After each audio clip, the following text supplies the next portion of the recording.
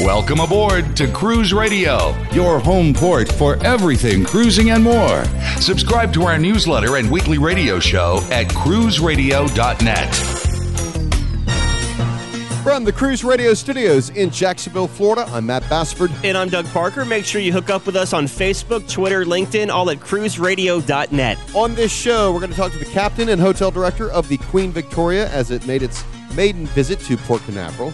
She is a gorgeous ship, too. Yeah, you were down there, Doug. Yeah, there was a plaque and key ceremony down there, followed by a great luncheon. We're also going to talk to a couple of doctors who have invented golf balls made out of lobster shells. It's genius because it's quite environmentally friendly, especially for the passengers hitting golf balls off cruise ships. But first, Stuart Sheeran, the cruise guy, is with us. Hello, Stuart. Hey, Matt. Hey, Doug. Hey, man. All right, let's get right to it. Windstar Cruises is being sold. First of all, who's going to buy, and will it affect current and future sailings? They're being bought by Whippoorwill Associates, which is a White Plains, New York-based investment firm, for an undisclosed sum. But the good news is that they intend to operate all of Windstar's current cruises as schedules and maintain essentially the company, the customer programs and policies and charters as is.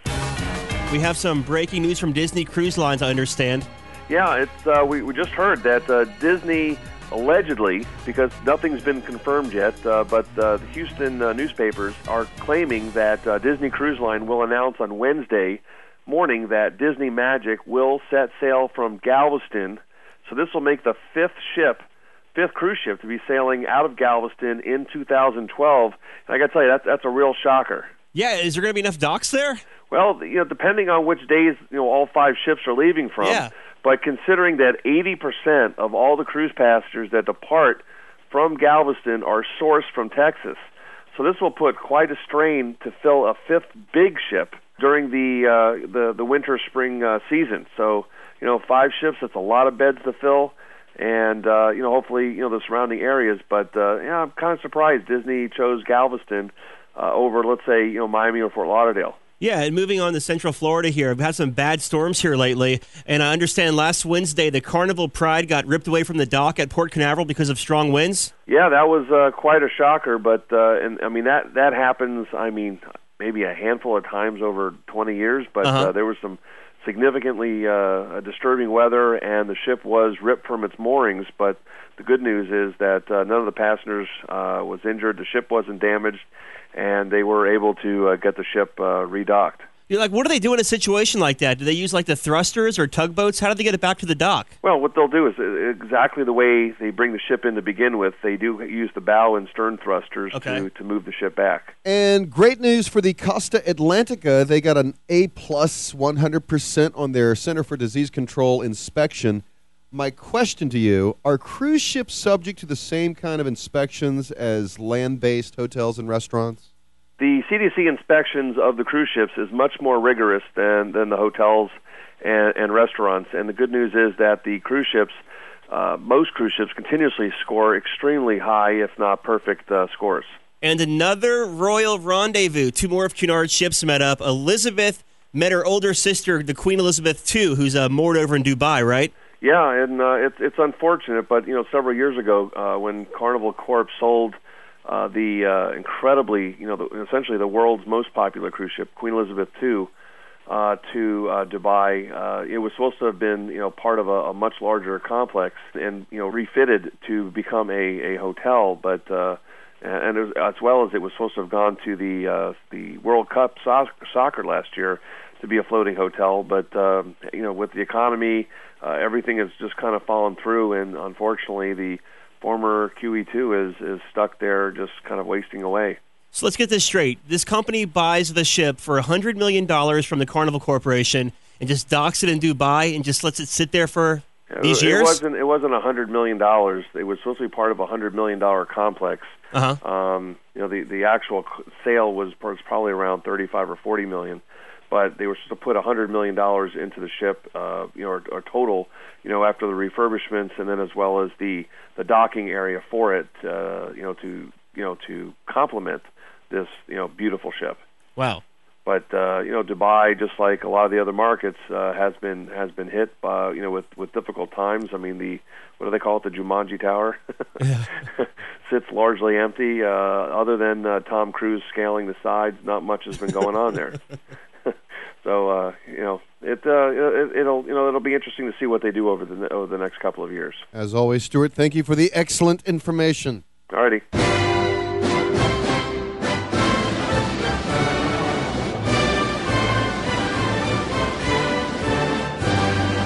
Last week, Doug was down in Port Canaveral to check out the Queen Victoria, which made its maiden visit to the port. Big celebration. Yeah, it was pretty big down there. The plaque and key exchange, it was nice and short. There was mayors, commissioners, local dignitaries, and Central Florida media all down there covering the event. Basically, what they did is the local folks gave the ship plaques and keys. The ship gave the local folks plaques and keys. Then we had a nice luncheon. We toured the ship and wrapped things up. Now, was it the Queen Victoria headed to Southampton on a transatlantic crossing? Yeah, it was on a 16-night Odyssey voyage. It started in Fort Lauderdale, then it hit Port Canaveral, then up to New York, then going back down to Bermuda, and then over to Southampton. Right after the break, Doug is going to talk to the captain of the Queen Victoria. Porthole Cruise Magazine is celebrating its 15-year anniversary. To say thanks for your support, they're offering Cruise Radio listeners a special subscription rate of 10 issues for $15. To receive this offer, listeners who are U.S. residents can go to porthole.com subscription page and log in with promo code Cruise Radio or call 800-776-PORT. That's 800-776-7678 and mention Cruise Radio. Have you been dreaming lately about a romantic tropical cruise to the Caribbean? Cruise One. Or how about a breathtaking scenic cruise to Alaska? Cruise One. Or how about the Mexican Riviera? Or Cancun? Cozumel? Or New England? Or Canada? Or Italy? Or Greece? Or the Far East? Or how about a cruise around the whole world? One got a dream vacation for you. Cruise One. And I'll send you on your way. Cruise One. Number one in cruising nationwide. Cruise One, yeah! Cruise One. Cruise One has more than 550 cruise specialists nationwide ready to help you plan your dream cruise. And speaking with a local Cruise One expert is as easy as calling toll-free 1-800-CRUISE and the number 1. That's 1-800-CRUISE-1. Or find us online at cruise1.com. Number one in cruising nationwide.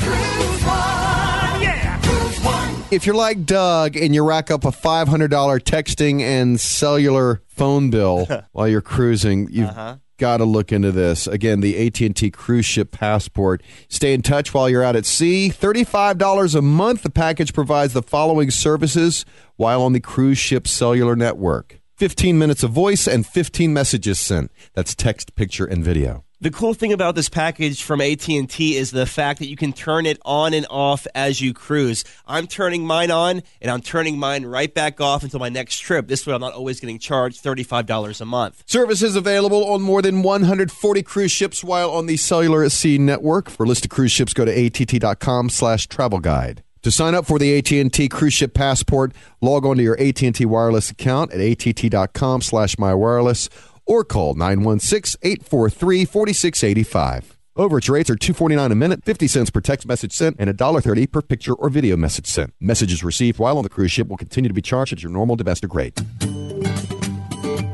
Joining us aboard the Queen Victoria, Captain Christopher Riddent. Thanks for being on Cruise Radio. It's a great pleasure to be here in Port Canaveral today on our lovely liner, the Queen Victoria. Captain, let me ask you, how long have you been a captain? Just over 10 years now, and for the last 5 of those years, it's been with the Cunard liners. Originally the Queen Elizabeth II, then the Queen Mary II, and now our lovely Queen Victoria. And I've been here since she was building in the yard in Italy. So this is the Queen Victoria's maiden voyage here in Port Canaveral. So what does this mean for you as a captain? It's always exciting to bring our guests to new destinations, and so it's the freshness of it, and as we see by today's welcome, a very good occasion. A lot of folks say, I've never done a transatlantic crossing, but a lot of folks say the weather in the North Atlantic can be quite dicey, especially in the wintertime. How true is that? It's quite true. So what comes of this is, first, where you program the ship, and second, what type of ship you have doing that. Now, our Queen Mary II is the most comfortable ship in any sort of weather in the world, and she does regular transatlantics, immensely strong, powerful, large. We are doing the southern or the sunny route, so we go from here to the Bahamas, then to Bermuda, then to the Azores, and then to Portugal, and then work our way up from there. So Transatlantic, yes, but taking the calmer route. Captain, thank you so much for being on Cruise Radio. It's a great pleasure. Thank you.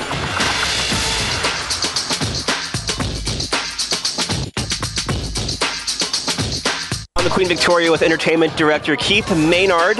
Welcome to Cruise Radio, man. Thank you very much. It's a pleasure to be here. First off, how long have you been an Entertainment Director for? Well, about 5 years in total now. I've been at sea 11 years, but an Entertainment Director for 5 years. What'd you do before that? I was an actor, trained in theatre in the UK and was a touring theatre actor for many years. Very cool. Now, for first-time passengers on Cunard, what kind of entertainment can they expect on these ships? Well, we have the Royal Court Theatre, which is based on the old Victorian theatres in the West End. It's a 3-storey theatre, and every night we have various shows in there. We have the Royal Cunard Singers and Dancers, who put on 5 different production shows. We also have a series of guest artists. We'll have comedians, magic acts, vocalists, and multi-instrumentalists that perform throughout the course of the voyage. That's just in the theatre. We also have a ballroom, which has a 7-piece live orchestra, and that has gentlemen dance hosts, different balls on various nights throughout the course of the voyage.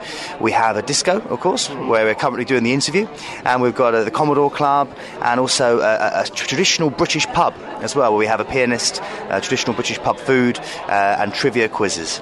A lot of the mass market carriers have like a lot of deck activities and such. Will you find that on this line as well? We do some deck activities, yes. We have certain designated quiet areas of the ship, because we tend to find that our guests like to be able to come on board and choose whether they want to be entertained or whether they want to relax. So we do some out on the open decks, but we're not certainly as in your face, let's say, as other lines are. I've got to ask you, any plans for the royal wedding on board here? Yes, of course, a very big deal for us. We're having planned street parties. We have live coverage on all 3 of the Cunard ships in all the different lounges, and we'll be having a themed ball to celebrate the affair. We're putting on a show called Victoriana, which is all about celebrating royalty and Victorian England. So it will be very much it'll be a wonderful celebration. We have people on board within my own team who know William and Kate very well. So. Oh, very cool. Entertainment Director Keith Maynard from the UK. Thanks for being on Cruise Radio, man. My pleasure. Thanks very much. If you missed any part of the show or want to hear more, go to cruiseradio.net and click on Radio Channel, or go to iTunes and search Cruise Radio. Follow us on Twitter at Cruise Radio. Follow me.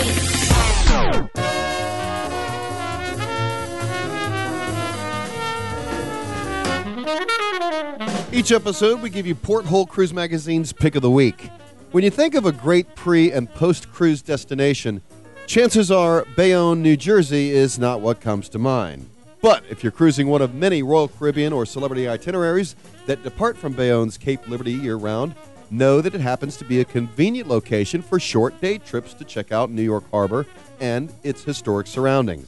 It's actually a much easier and faster way to tour this area than by coming via New York's Battery Park. That's because a short drive from Bayonne is New Jersey's Liberty State Park, where you can board the same ferry service for a cruise around the harbor for great views of downtown Manhattan, the Brooklyn Bridge, and Governor's Island. The ferry offers hop-on, hop-off stops at both Ellis Island and the Statue of Liberty, so definitely schedule plenty of time for exploring. If you're staying in the area overnight, check into evening dinner cruises for another great way to see the harbor. For more information, go to statuecruises.com.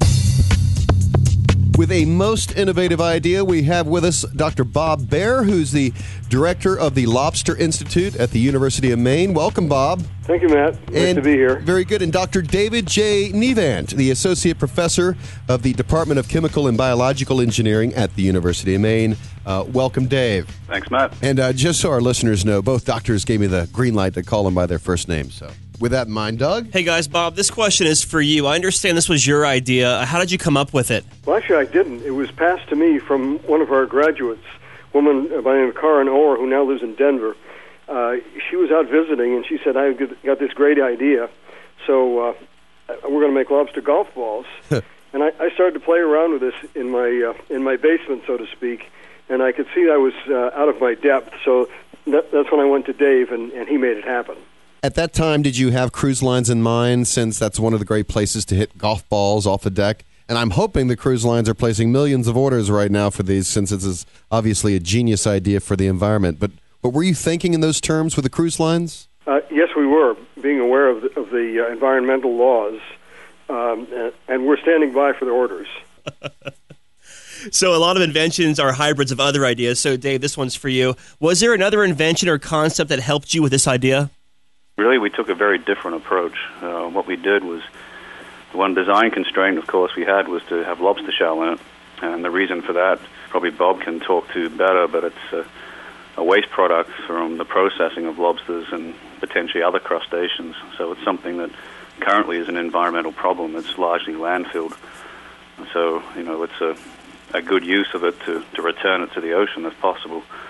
And other than that, we really kept an open palette, and I chose to use existing polymers that are biologically derived rather than go with an engineered material that would degrade in a specific time frame. So, Bob, even though this sounds so eco-friendly, are you still afraid that there'll be folks who will fight this concept? Oh, I would doubt it. I think this is going to be well embraced by a variety of different groups. That you may want to just drive a golf ball from your place at the lake. Yeah. And I think this is going to be well accepted. It is so far. Very good. And back to you, Dave. How many shells does it take to make one ball? That's a really good question, and we should quantitate it, because what we tend to do is take a package of lobsters and lobster shells that Bob actually sources from processors for us, and clean them up and grind them up till we have a powder. And to be honest, I've not actually quantitated how many lobsters it takes to make a certain quantity of powder. So. Yeah, where do you get the shells? These come from lobster processors. A certain amount of the lobster catch gets sold in pieces, so to speak. You buy a lobster tail, and the tail is cooked and frozen, but the front end of that lobster is cooked, and the meat is picked and frozen and used in a variety of different types of value-added products. It goes to restaurants and also just some goes to consumers. But when you do that, there's a lot of leftover shell, and that's what we're dealing with. It's primarily shell from the body and the claws and what they call the knuckles of the lobster. And there are a number of processing plants that do this in Maine and also in Canada. Dave, how long does it take for one ball to decompose once it hits the water? We've done field trials, and we're looking at a degradation time on the order of a week, 2 weeks, something in that order. Wow. It's going to depend a little on the ocean conditions and temperatures and so on. Now, are either of you golfers? Sort of. The best round I've ever had is a 90, and that was 20 years ago, so I don't think I qualify as a good golfer. So do they hit like regular balls? Yeah, Bob and I spent several times out in the fields at the university driving these things, getting really strange looks from the groundskeepers. So what we find is with an iron, they travel a very similar distance to a conventional golf ball. You got the same kind of feel. Yeah, you get the same feel, the same noise off the club, the same flight. Yeah, I really like the sound. We got to get the word out on this. This is absolutely brilliant idea, and it's a marvelous thing, obviously, you're doing for the environment, which is a big part of it. Thank you all so much for talking to us. Dr. Bob Baer, the director of the Lobster Institute at the University of Maine, and Dr. David J. Nevant, the associate professor of the Department of Chemical and Biological Engineering at the University of Maine as well. Guys, thank you so much for spending time with us. Pleasure. Thanks, Matt. Absolute pleasure. Special thanks to TJ Macy from AdventuresInCruising.com, Tim Willoughby from CruiseLineFans.com, and Cruise Bart from Twitter for submitting some of these questions. And here's a fun fact. Guess how much the raw material costs per golf ball? $20. 19 cents. Wow. And I actually linked the article from our website, at cruiseradio.net. Check it out. Have a question for the experts, or would you like to talk about your cruise or vacation experience, good or bad? Email comments@cruiseradio.net. Now, each week we try and save you a little bit of money thanks to cruisesforless.com. And a good round of deals for you this week. One-night cruises between Vancouver and Seattle as low as $29, a staple of the beginning and end of Holland America Line's Alaska cruise season.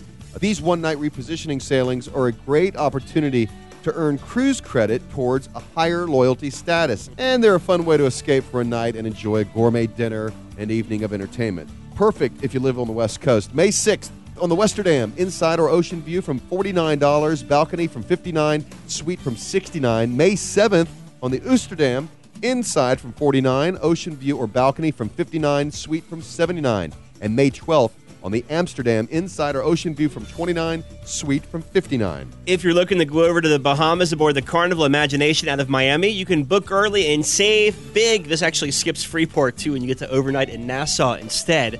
December 9th this year, from $169, and all other fall dates are just $10 more. And the last-minute deal here, 7-night Western Caribbean aboard the Crown Princess out of Fort Lauderdale. It goes to Roatan, Cayman, Cozumel, and the Princess Cays. For the April 23rd sailing, you can cruise from just $399, an ocean view for $499, or a balcony for just $599. As always, call 888-973-SHIP. That's 888-973-7447. Or go to cruisesforless.com/cruise radio. All right, that's going to do it. Some surprises next week. And, of course, as always, Stuart Shear on The Cruise Guy will have more news and commentary. We want to give you stuff. Yeah, if you're not on our Facebook page, go to facebook.com/cruise radio. We're doing a contest all month long in conjunction with Porthole Cruise Magazine. Hook you up with some Porthole goodies, a canvas tote bag filled with a 15th anniversary Porthole Cruise Magazine and their anniversary shirt. Here's all you do. Go to facebook.com/cruise radio and simply tag yourself in the Porthole Cruise Magazine photo. And if you don't know how to tag yourself, all you have to do is when you go to facebook.com/cruise radio, click on the Porthole picture. You'll click on it. The bottom left, it says tag this photo. Tag yourself in the photo, and you're in to win. Very simple. Don't forget, we're on Stitcher Radio, a real simple, free, easy way to listen to our show and other live streaming radio. Just go to Stitcher Radio and search Cruise Radio. From the Cruise Radio studios in Jacksonville, Florida, I'm Matt Bassford. And I'm Doug Parker. And this is Cruise Radio. Thanks for listening to Cruise Radio. For information on how your company can reach over 100,000 travel enthusiasts a week, email sales@cruiseradio.net. Find Cruise Radio on iTunes, Twitter, Facebook, and LinkedIn. Just search Cruise Radio. I'm your announcer,